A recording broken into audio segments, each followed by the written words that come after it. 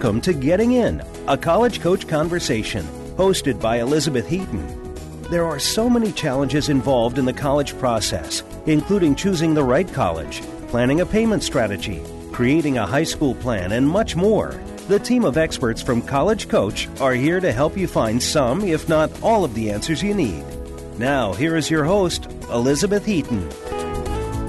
Good afternoon and welcome to this week's episode of Getting In, a College Coach Conversation. We're recording today's episode on Thursday, March 8th, a day when many of my colleagues on the East Coast have been slammed by a huge nor'easter. But you'll be listening to this episode on March 15th, and by then we hope everyone will have dug themselves out from the snow. We'll be battening down the hatches for the next major storm, the arrival of spring admissions decisions. On today's show, we will open up our office hours to talk a little bit about how you can prepare for those decisions to arrive, including some discussion of the mindset you might need to be in and the way you can think about moving from a few birds in the hand to a decision about where you'll be going later in the fall. We also plan to continue last week's discussion about financial aid myths with a special focus today on personal assets and income. If you make an income or have any assets and someone has whispered to you about financial aid at colleges and universities, you want to stick around for our third segment to make sure what you're hearing is in fact true. But before all that, we want to acknowledge that spring is just about here, even if some of our countrymen and women are currently buried under deep snow. And that means spring break and campus visits are right around the corner. On each of the last 2 weeks, we've talked about campus visits and overnight stays. You can go back in the archives and find those episodes. But today we want to focus on what to avoid. Yes, it's those common campus visit pitfalls. Joining me today to help us make sure we're not taking any wrong steps is my colleague in beautiful Southern California, Olivia Sajadia. Welcome to the show, Olivia. Thanks so much for having me, Ian. Of course. Now, we had talked about doing sort of like an Animaniacs style good idea, bad idea for the college visit program. But since most of our listeners are too young to know Animaniacs or too old, it's just the two of us that are in a position to understand that reference. But I wanted to at least acknowledge that we had thought about doing it. So what we want to do is basically move chronologically through all the steps associated with planning visits and talk about some things that could go wrong at each point in that process, based on our experience as college counselors, but also as admissions officers who were evaluating students. So let's start just with advanced research. This fits into the planning process. But when we talk about advanced research, you're getting out there and learning a little bit about the schools before you go and visit them. What are some pitfalls that you observe with students when they're engaged in that advanced research process? I think for me, you're so right that a lot of it does go along the lines of planning a visit. I know that at different admission offices I've worked over time, they have different schedules of when they allow people to visit and when they welcome people to visit, and making sure that you have a true understanding of when the admission office is open, when they're offering tours, whether it be just during the week. Some colleges offer tours on the weekends. Having done that research, written it down so that you're not approaching visiting a school that is not going to be open. Right. So I would say that, it definitely starts there.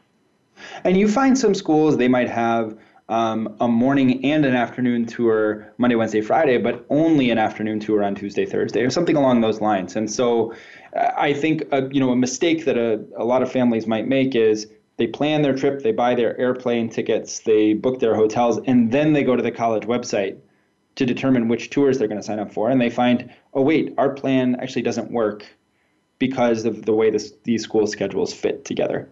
So start always with the college website, figure out what their schedule looks like. Are there other mistakes that you think families make before they ever even step on a plane or get into the car that might be connected to this planning process? Absolutely. And I think it goes along the lines of really just checking to see what the hours are of the different tours and information sessions, just knowing that spring break is a really busy time for admission offices. It's when a lot of students are coming and families are coming to visit campus. So making sure that you're scheduling the tour and the information session, whether it be to call the college or go on the college's website and actually put yourself on their schedule, because I know that for us, when I worked at American during the busy time of year of spring break, we only had a room for the information session that fit a certain amount of people. And we would have people come in who hadn't booked in advance, and we weren't able to accommodate them for the information session. For the tour, we were, but the info session not. So you want to make sure that you're going to be able to be a part of all of the different parts of a visit, and the best way you can do that is by planning in advance and booking a visit. Right. And I think that there's also, in addition to letting them know that you're coming, there's also, you don't want to just assume that the only thing you're going to do is a tour, or the only thing you're going to do is an info session. There may be more opportunities, especially at smaller schools, to perhaps sit in on a class. When I worked at Reed, we always offered lunch with students. So you could do an info session, then a tour, and then go over to the dining hall with a meal that's paid for the visiting student to have lunch with a group of other prospective students and a student host. So that's something that, you don't, if you give a call and you find out ahead of time what all of the different offerings are, you can maybe find out that there are some really cool things you can take advantage of. All right, let's move to the next stage in the process. Just in terms of travel. Now, we might have just basic pitfalls associated with how early you get to the airport. And making sure that you get to the rental car counter and rent a car, whatever that may be. Anything that is sort of college specific, things that you might, find are mistakes that students make. Absolutely. Something especially as a lot of you on the East Coast are in this crazy weather, or what I think of as crazy weather, right. Just make sure that if there is snow or there is some sort of intense weather going on when you're visiting, check on the college's website to make sure they're actually going to be open for your scheduled tour. You might get an email or something like that to let you know it's been rescheduled, but you might not. So just making sure that you're going to show up to a campus full of people as opposed to a campus that has been closed for something like a snow day. Right. And at Reed, we would have closed for 3 inches of snow. You're not going to find that happens on the East Coast because they can manage snow pretty well, better than we can up in Portland. I talked to one of my students just yesterday, and she went and visited NYU. And she said, oh, my gosh, I felt like I could deal with the rain because where I live in California, the rain is warm. And I felt like I could deal with the snow because it's cold, but it's not so wet. But cold rain was miserable. And I don't know that she had looked at the forecast before she actually went to visit NYU and brought along the appropriate clothing to prepare for that. She was also going to see a Southern school on the same trip. So make sure that you plan for the weather. Look at what the weather is going to be while you're there and dress appropriately, especially if you're going on a tour, because you're going to be walking around campus outside, rain or shine. That's something I think to pay attention to. Definitely. Bring your walking shoes. Yes. You'll be tracking a lot of miles. That is right. I mean, that seems like a silly thing, but you're going to be walking a ton. You might even want to bring a water bottle because you're going to be walking around for an hour.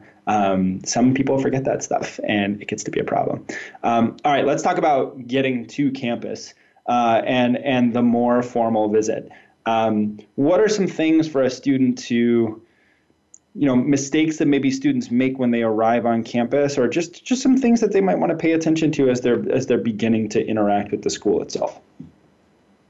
A couple of different things I would say, and we'll start with the idea of a pitfall because that's sort of our topic for the day. But I would say that if you're visiting campus, even if you haven't scheduled a formal visit, make sure you check in with the admissions office so they know that you're visiting campus that day, and to see if you can get on a tour. Because some schools out there, I know as we've talked about before, do track interest.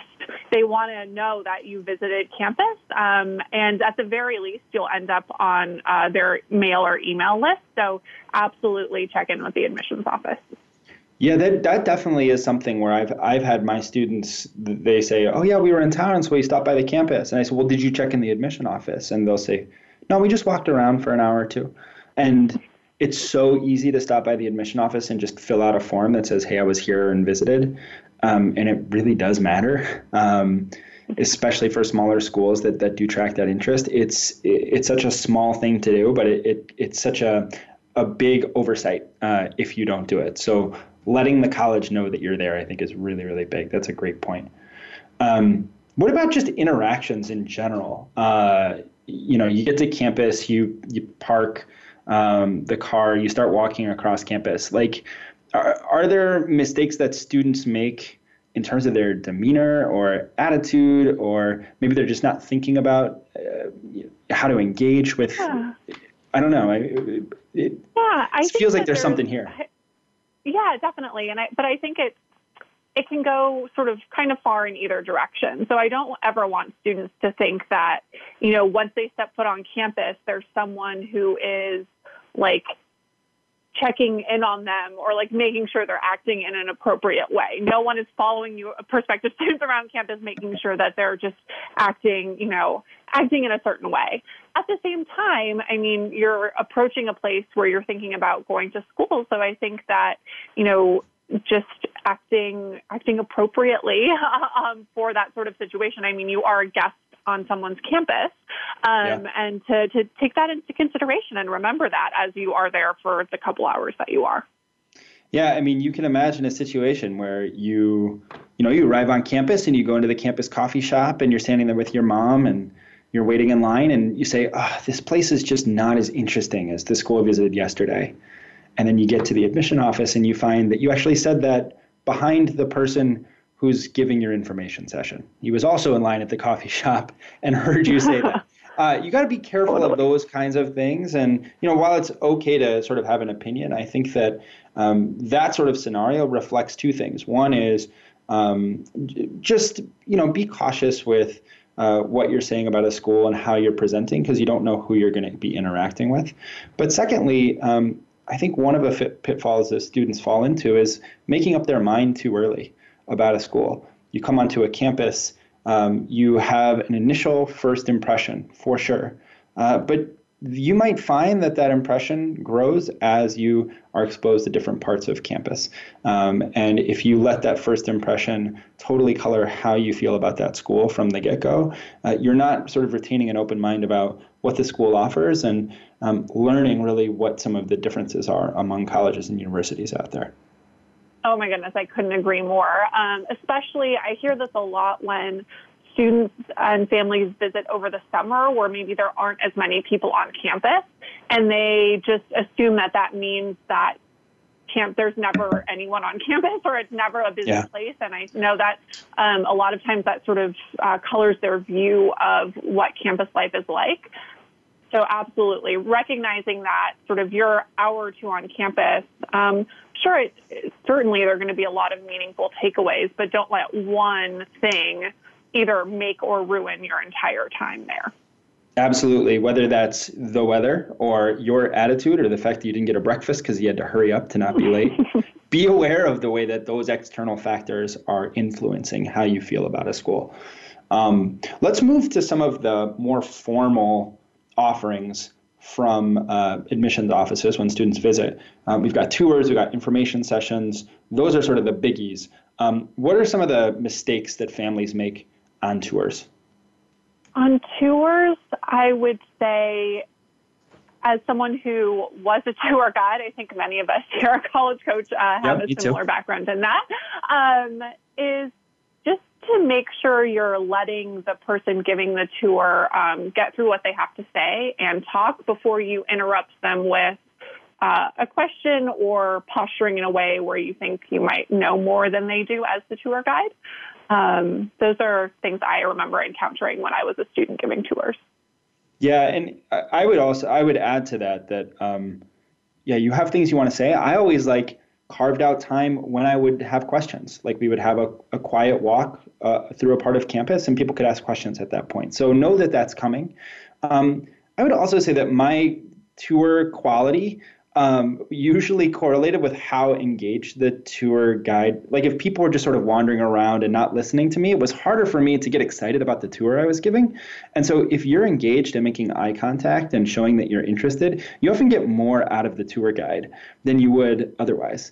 And so some mistakes I think students make is just sort of zoning out and treating the tour as though it's just a walk around campus. You can get some really interesting perspectives from that guide. And Olivia, you had mentioned when we were talking beforehand about mistakes about who students talk to, that they might isolate sort of the perspective that they get. Did you want to mention that to listeners?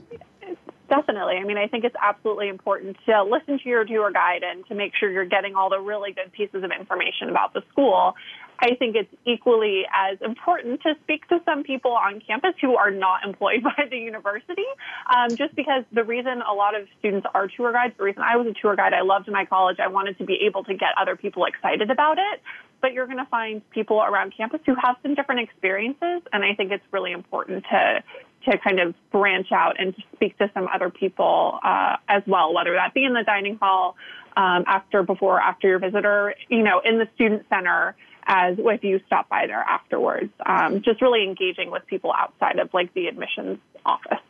Yeah. And I think it's a mistake to assume that tour guide, if it's just one person that you interact with, maybe your schedule doesn't allow you to talk to a lot of other people, but assuming that one tour guide has an experience at that school that is representative of everybody else is a real mistake. Whether that's you love that tour guide or hate that tour guide, that's not necessarily reflective of what your experience will be like at the school. And so what Olivia is suggesting here is the wider the pool of people you talk to, the more representative you're getting a sense of what the college experience is. Olivia, I want to do some quick hits because we have just a few seconds left. But are there some other pitfalls that you want to underscore for people during their time on campus that we absolutely need to mention before we sign off the segment? Yeah, I would say just quickly, when you're sitting in an information session and the admission counselor is talking, unless you're taking notes, put away your phone. You don't look like you're not paying attention or engaging or texting. Same thing goes for the parents, honestly. It just sets a bad tone as a presenter if people really aren't paying attention to you up there and you're really just trying to do your best giving the information. So I would say as you are engaged in a tour, stay engaged in that information session. That was always a big one for me. And we did, as admission officers who gave those info sessions, if we noticed really bad behavior, we would make note of that and put it in a student's file because we had that student's information. They had signed up. This was very rare. But if a student was rude to our receptionist or to our student guides or to us, that was something that would be included in their file. So be careful of that. Don't be rude people. I think in general, but especially as it pertains to the always good process. Advice. Yeah, right. The one thing that I would say is a pitfall is there is no reason ever for you to drink during a college visit. If you're staying overnight in a dorm, if you got a dorm host, even if your hosts are drinking, there's no reason for you to spend that one night drinking with your hosts. There are a lot of bad stories about students that have had too much to drink that get reported back to the admission office, and that basically means you're not getting into that school. So don't ruin what would otherwise be a great visit by drinking alcohol on your visit. That's me in dad mode, really sort of putting it down. Olivia, that was great. I want to thank you for joining us today to talk about the potential concerns associated with the college visit. Thank you for coming on. Oh, thank you so much, and enjoy your visits, guys. I mean, overall, it's going to be great. As we learned in the past couple episodes, we just want to tell you about some stuff to prepare for. So, yeah, enjoy your time on all these campuses. That's right. Go back in the archive and hear all the great stuff that happens on the visits. And next time we'll make our segment found in a 90s era cartoon. We'll figure out a way to get that done. I'm so into it. Thanks so much, Ian. Awesome. When we come back, we are going to travel up the California coast to the Bay Area for a discussion on preparing for regular decisions to come rolling in. Don't go away.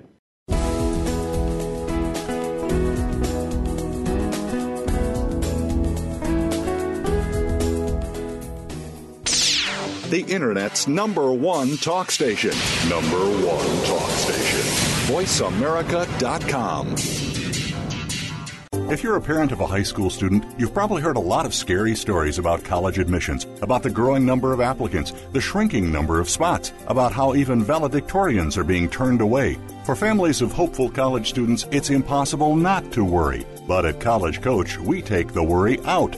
Our advisors are former senior admissions and college finance officers from all over the country, so they can give you advice that nobody else can about what classes to take, how to prepare for standardized tests, what options are available to pay for college, and most importantly, what admissions officers are looking for when they read an application. We've got more than 15 years of experience and a track record that's helped every single student get into college, most into their top choice schools. So make the decision to come work with College Coach and start your child down the road to the decision that really matters, the one in the envelope that says yes.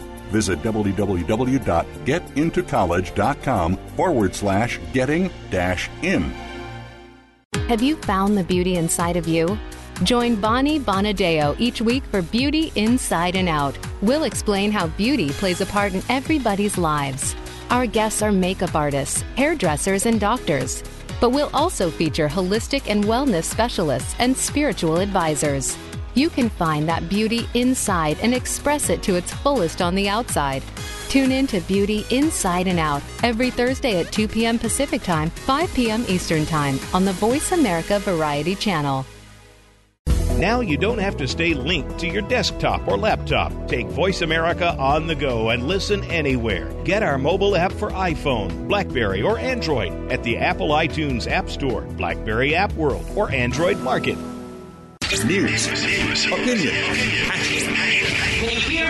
Your voice counts. Call toll-free 1-866-472-5787. 1-866-472-5787. VoiceAmerica.com.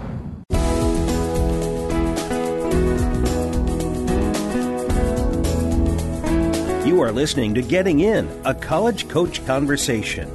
To reach Elizabeth Heaton or her guest today, please call in to 1-866-472-5788. That's 1-866-472-5788.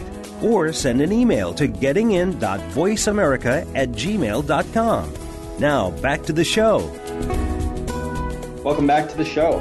Before we introduce our next guest, a little bit north of Olivia in California, I'd like to take a moment for a school spotlight. Today, we are heading down south to Mississippi, as the largest university in the state, the University of Mississippi, aka Ole Miss, attracts more than 18,000 undergraduates to its main campus in Oxford. While students are most drawn to majors in nursing, marketing, accounting, finance, and communications, the university offers some pretty unique programs as well. Consider earning your bachelor's degree in paralegal studies in the School of Applied Sciences, integrated marketing communication in the School of Journalism, or Southern Studies in the College of Liberal Arts.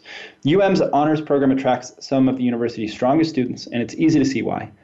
With access to priority registration, honors housing, and one-of-a-kind experiential learning opportunities, not to mention honors classes in everything from English and fine arts to math and science, the school's 1,400 honors students can find plenty of opportunities for personal and academic enrichment. Greek life is very popular here, with approximately 42% of underclassmen belonging to a fraternity or sorority. But there are plenty of other ways to get involved in campus life too, including the Ghost Light Repertory Theater, Ole Miss Relay for Life, and both men's and women's ultimate frisbee teams. We know I love that. Like many other schools, Ole Miss will be releasing their admissions decisions this spring, and so students all over the country gearing up for that news. And joining me to discuss the regular decision release process is another one of our West Coast stars, Lauren D. Prospero. Welcome to the show, Lauren. Thanks for having me.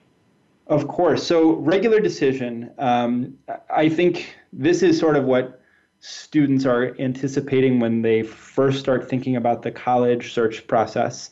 It sort of leads up to mid-March to late March when schools start sending them info. I want to talk a little bit later about how they can prepare mentally for the decisions to come down. But are there some things that students should be doing just from sort of a pragmatic perspective to get ready to receive decisions from schools?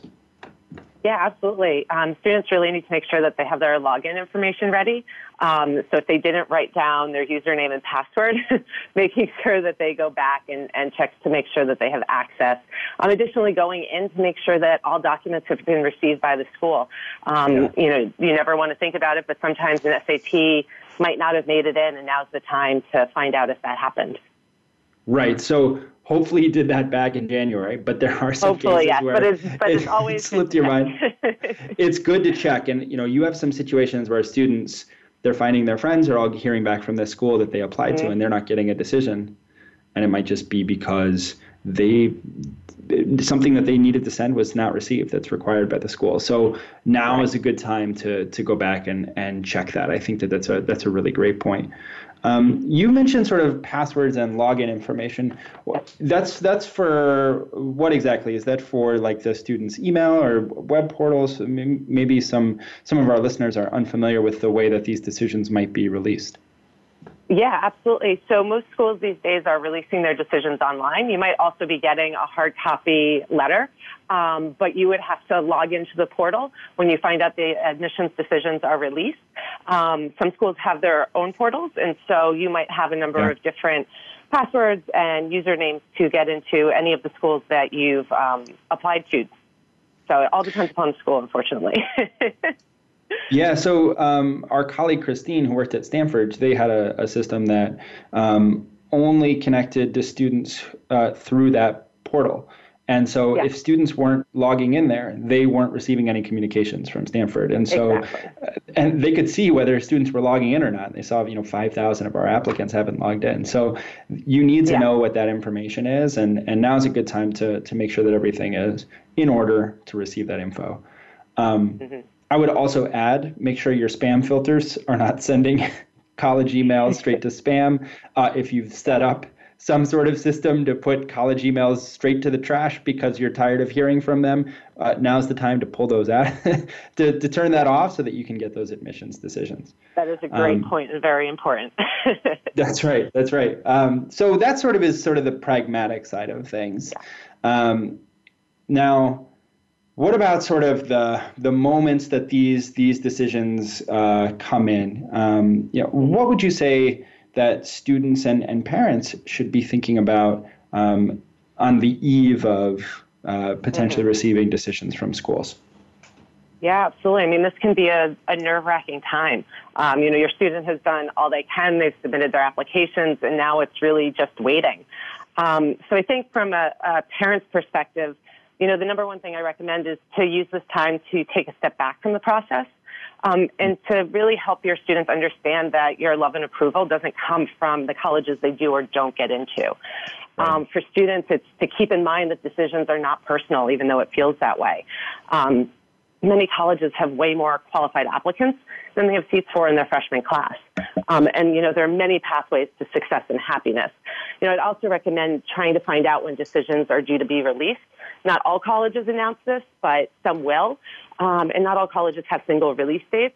But having this information, I think, can be really helpful so that you as a family can prepare for any outcome and really be prepared to celebrate your students' success, if it's their first choice school or their fifth choice school, and to really help them process what they will be feeling if they're not admitted, I think is all really important. Yeah, there's so much good advice in there. I really love that. I love that last idea of celebrating the success, whether it's a first choice or a fifth choice. I got into Reed first, and Reed's where I went to school. And I was like, oh, great. That's one of many. And then as the other admission decisions started to arrive, they were all denies. And so I sort of casually was like, oh, good, I got into Reed. Like, that's great. I'm looking forward to these other schools, and didn't really celebrate that as getting into college in a meaningful way. And so for me, it felt like it diminished when I went back to Reed as an option. It diminished mentally for me, just psychologically, how good that school was. And I think you can do the same thing unintentionally as a parent. If a student gets into a school and you're like, oh, well, that's your safety school. Like, we expected that. Getting into college is hard, and it's a culmination of a lot of hard work that a student has put in. And even if you expect to get into a school because it's your safety, there's good reason to celebrate that. Yeah, absolutely. I also I really like that idea of having a plan. Some schools send paper decisions, but more and more it's coming electronically. And you might talk to your kids about, are we going to open this email together at home? We want to all be there to see what the news is, as opposed to, scrolling through your phone in passing periods and having a look on that. Make sure you're ready for whatever the news is at the time you open up that document. Yeah, absolutely. So Lauren, what are some things that you're looking for when that admit packet comes in? What might it contain? Hopefully the word congratulations. But if you do get into a school, what are some of the components of that application or of that mailing that students should pay attention to? Yeah, so each student puts slightly different information in their admit packet, but typically there'll be information on an admitted student's day, local events in your area, and other ways to interact with the school as a newly admitted student, which is always really exciting. But then there's also practical information like how to accept the offer that include deadlines and deposits. And as you start going down the road, more and more information you need in order to enroll at the school. There might also be information on merit scholarships. And sometimes financial aid. Sometimes it's with the admit packet, and sometimes it follows a few days later. So that really depends upon the school. Right. So, you open it up, you get a congratulations, you jump around, you do some high fives, some hugging, but then dig into the details, right? Because there's a lot of cool info in there.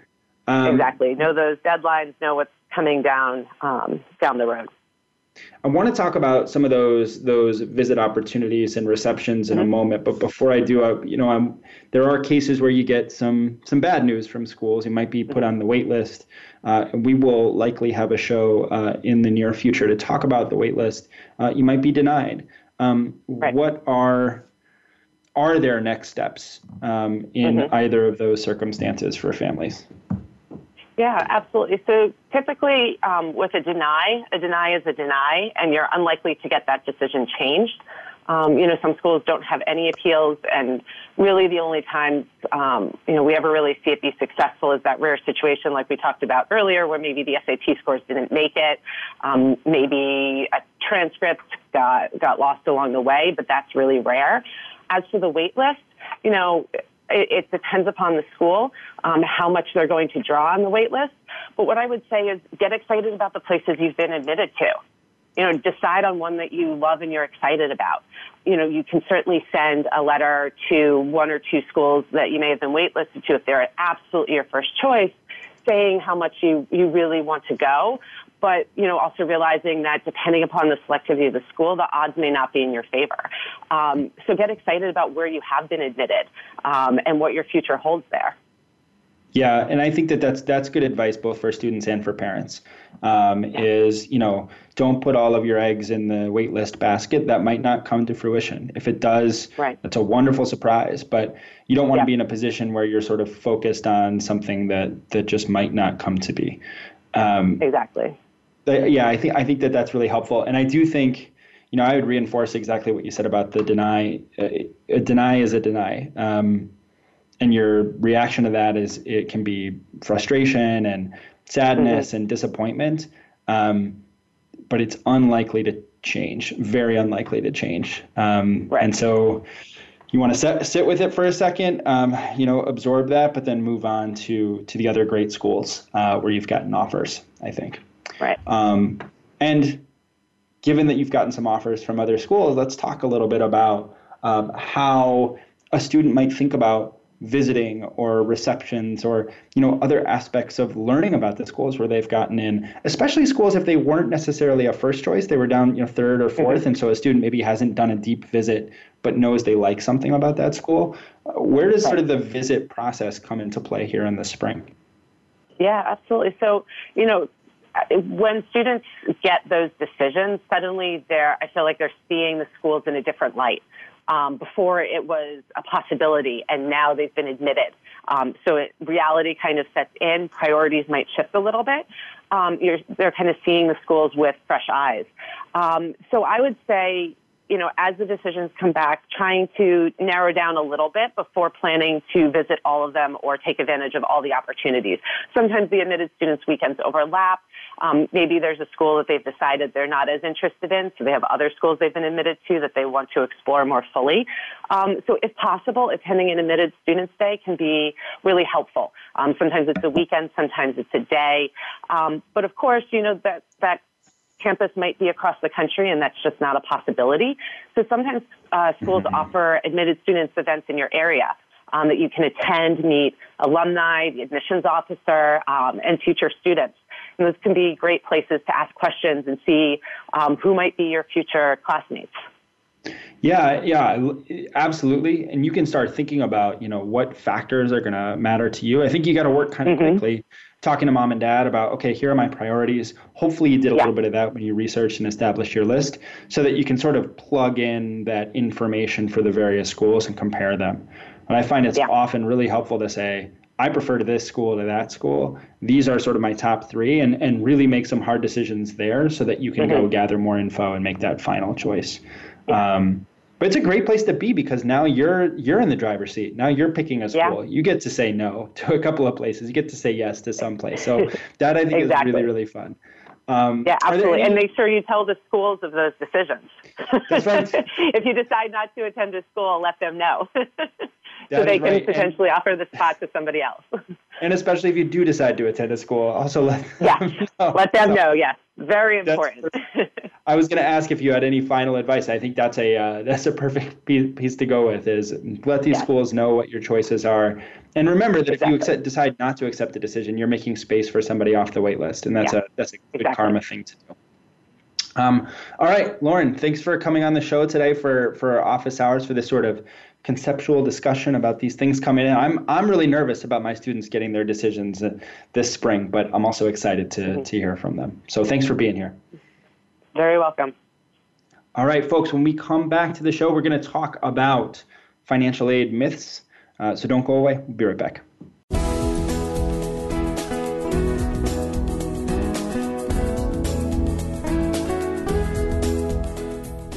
Stimulating talk gets those synapses in the brain firing really fast. All the time. The #1 internet talk station where your opinion counts. VoiceAmerica.com. If you're a parent of a high school student, you've probably heard a lot of scary stories about college admissions, about the growing number of applicants, the shrinking number of spots, about how even valedictorians are being turned away. For families of hopeful college students, it's impossible not to worry. But at College Coach, we take the worry out.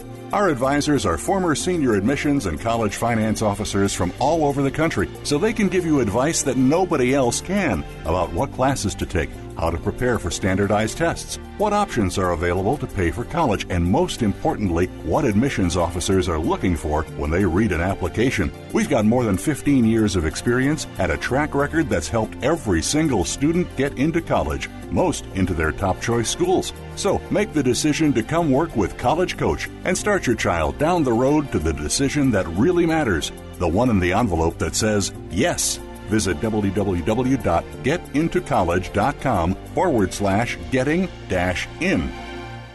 Have you ever given any thought to what is behind your insurance coverage? Many of us don't think of it as more than that premium you pay on a regular basis. Of course, until you actually need to use it. On CYA with Rhonda, you'll learn to cover your assets and find out what all of that insurance mumbo-jumbo really means. If you're looking for a lucrative career option, Rhonda Lukey will explain how to get into the insurance business. Listen live every Friday at 9 a.m. Eastern Time and 6 a.m. Pacific Time on the Voice America Variety Channel. Have you had a chance to check out Voice America's online magazine and blog, Press Pass? If you love our hosts and shows, check out articles that give an even deeper perspective. Plus topics about health and fitness, movie reviews, philosophy, business tips and tactics, spirituality, positive thought, current events, and even more about your favorite host. It's just a click away at vapresspass.com. That's vapresspass.com. VA Press Pass by Voice America. All access, all the time. Ask the experts. Call toll-free right now, 1-866-472-5787. And ask our All-Star team to answer your question. That's 1-866-472-5787. Thank you for calling. VoiceAmerica.com.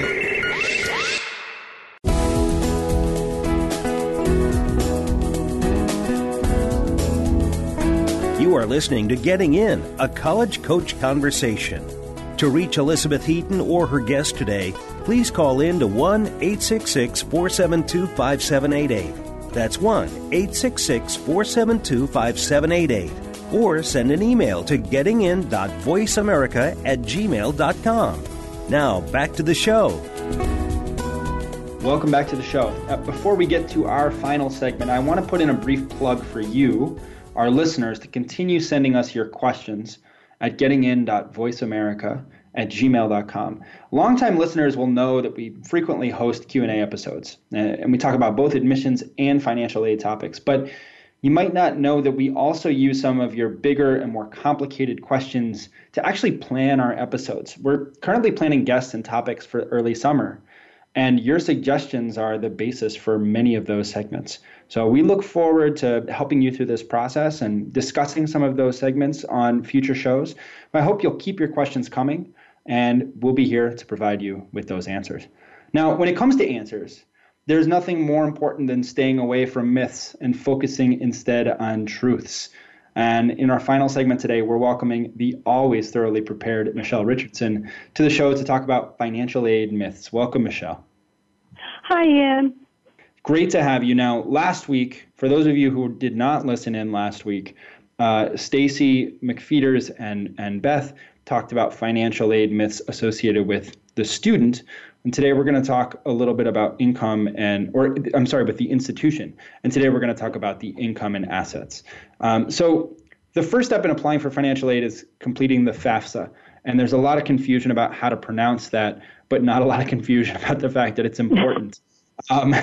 No myth there, right?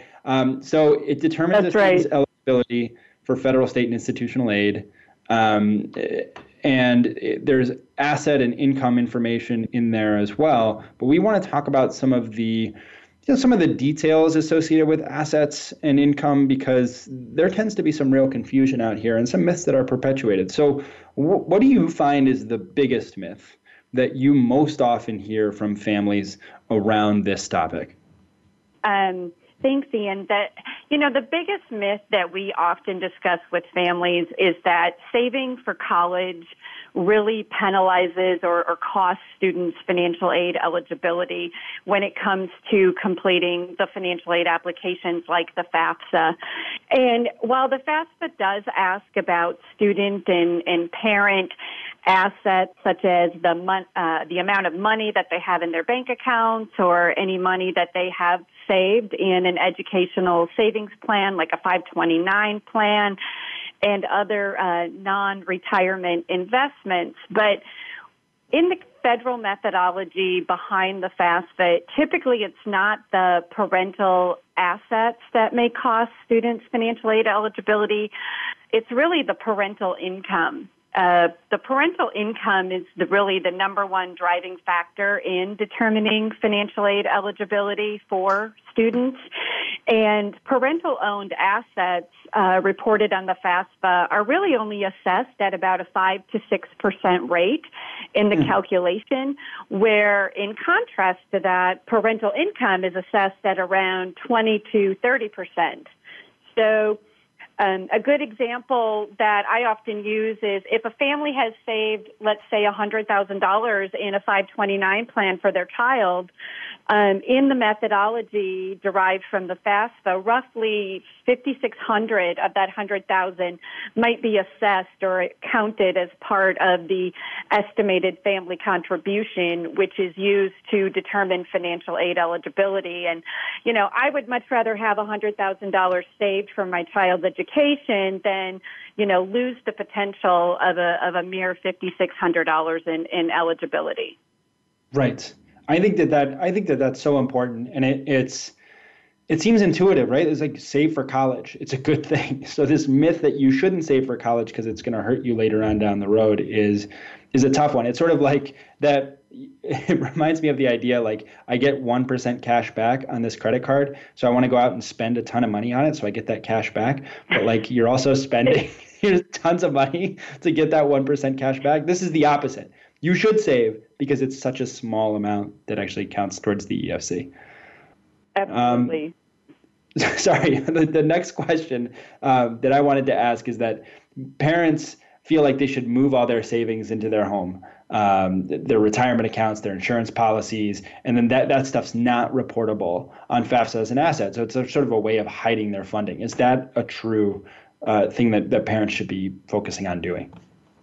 Another good question. So while it is true that parents do not need to report the current market value of their primary residence or the amount of money they have in their traditional retirement accounts, such as 401ks or IRAs. And they also don't need to report the value of any life insurance policies on the FAFSA. So, one of the myths that we often have to talk about with families is, we get asked, well, maybe we should move some assets around in order to maximize my child's, financial aid eligibility. But there's really a bigger consequence to this strategy. And, typically when you start to talk about moving assets around, revolving around this myth, families are basically moving liquid assets to more non-liquid assets. And that might not be the best overall financial strategy for a family to make in order to try to maximize financial aid eligibility. And another component in regards to this myth is there are about 400 colleges across the country, especially the highly selective private colleges, the Ivy Leagues. They utilize another financial aid application in addition to the FAFSA, and that's called the CSS Profile, which stands for College Scholarship Service. And that financial aid application actually will dig a little bit deeper into the family's financial picture and will ask parents to report the amount of home equity that they have in their primary residence. And some colleges will look at that equity as a potential financial resource to pay for college. And so oftentimes we talk to families, instead of maybe moving savings into their home or retirement or maybe, in life insurance policy, we'll talk to families about having them consider utilizing a tax-advantaged college savings account, like a 529 plan or a prepaid tuition plan or maybe a Coverdell education savings account. Again, saving for college, just like I mentioned earlier, helps more than it hinders. And with these tax-advantaged plans, families don't pay taxes on the earnings in these accounts. And yes, while they are reportable in the calculation for both the FAFSA and CSS profile, but remember, just like we talked about a couple minutes, the assessment is pretty minimal on these college savings plans. So, and one other tip I'd like to mention here is we're talking about 529 plans, because another big question we get in regards to this is most families will save in a 529 plan, and it will actually be in it'll be in the student's name rather than the parents. And so some families will ask, do we report this as a student asset on the FAFSA, or is it a parental asset? And actually, it's really good news. They have changed that to where 529 plan funds are reported as a parental asset. So they're treated very favorably in the financial aid eligibility formula. That's great. I've got two 529s. I got one for each of my kids. And it's kind of fun to see which one outperforms the other. I don't necessarily have the same investments in there. So you're talking about 529, and I've heard that parents, so they can put all their money in one 529, and then when that, or in two, and because you can move this money back and forth between two different accounts or three accounts, when my older student goes to college, if I move that 529 money into my younger student's 529 account, then that's not something I have to report as financial aid information. Is that true? That is actually inaccurate. And I just told you that child-owned 529 plans are reported as a parental asset. But one of the benefits that you just spoke about regarding the 529 plans is that parents can transfer plans from one child to another if needed, or they can even transfer 529 plans to a spouse if they're going back to college. And so all 529 plans within the family unit need to be reported on the financial aid applications, including the FAFSA and the CSS profile. And, a good example of this that we often use is the Brady family. And I'm not talking about Tom Brady, but rather Mike and Carol, from the Brady Bunch. And, they have 6 children, right? They're a blended family. And if they were applying for financial aid for Greg and Marcia, they would still need to report any 529 balances that they have for the remaining siblings. So in case maybe Jan and Peter, if they don't go to college, their remaining balances could be transferred into Bobby or Cindy's accounts when they go to college. So basically, transferring 529 plans among siblings will not be useful in a strategy in regards to financial aid eligibility because all 529 plans need to be reported. Got it. So it's all sort of, you think about it as one collective pool, even if it's attached to an individual student's name, it's one pool of savings that needs to be reported by the family. That's a great way to think about it. Gotcha. Okay, that's good. I'll still be cheering on, which of my kids' accounts are doing better, but understanding that they are a collective asset. And for those of you playing College Coach Bingo at home, that's a Brady Bunch reference and an Animaniacs reference in the same episode. So that's pretty rare. Okay, so the next thing I was curious about, you've talked about saving for college myths, and we definitely, I think, we would agree that families need to be saving for college because it's more helpful than it hurts. Can't a family just save for college in an account that's owned by a grandparent or a wealthy relative, especially somebody you would have to trust, right? Because you're giving them that money. But is that a way to save funding and sort of hide it from colleges and universities?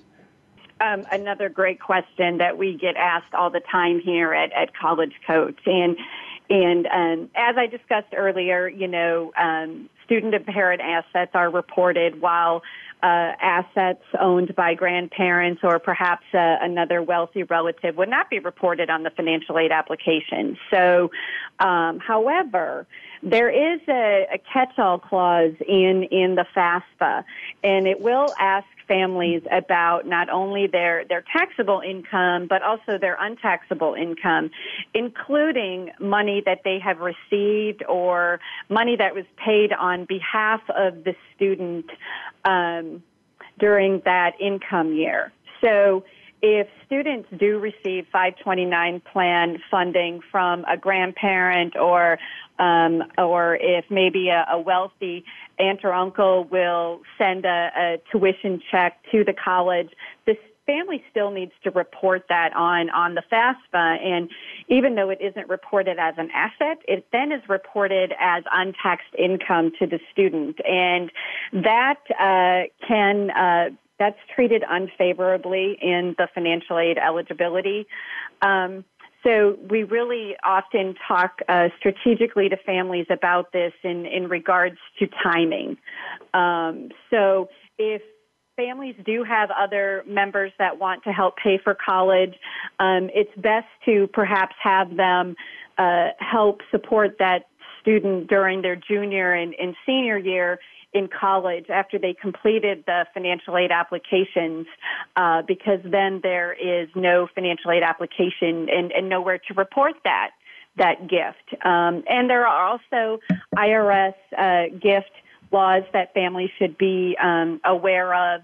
So you can't just hide money in an account, that is not in the core family. You need to be honorable and report any monies paid on the student's behalf. Gotcha. So what do you do when you do have family members that want to pay for college? It's just a matter of being transparent in the information that you're reporting to colleges? Right. And also, when you're completing the financial aid applications, families are utilizing 2 years prior income information. So that's called the base year, and because that's when the financial aid eligibility is based on. So if families want to have other members help to pay for college, again, have them wait and provide these monies in their junior and senior year of college, because there is not a financial aid application to report that on, and that's one good way to not have the family be penalized from a financial aid eligibility standpoint. Good. I think that's great. Now, this all sounds somewhat familiar to me, and I think that there was an episode that I did with Kathy Ruby sometime last year where we talked about family members helping to support, whether it's a grandparent or an aunt or uncle, helping to support a student attending college financially. So you can go back into the archives and have a look for that. Michelle, we are just out of time for today, but I want to thank you for coming on the show and straightening us out. We will definitely be saving for college based on your advice here today. Awesome. Well, thank you for having me. It was a pleasure. Absolutely. So, folks, that does it for today's show. We hope you'll join us next week. We'll have another round of listener Q&A, and we'll also be doing a deep dive into the big pond, little pond debate. What kind of fish are you, and where will you thrive? You won't want to miss it. In the meantime, enjoy your spring break and your coming college visits, being careful to avoid those pitfalls. And remember always to be kind to one another. Thanks for joining us. Have a terrific weekend.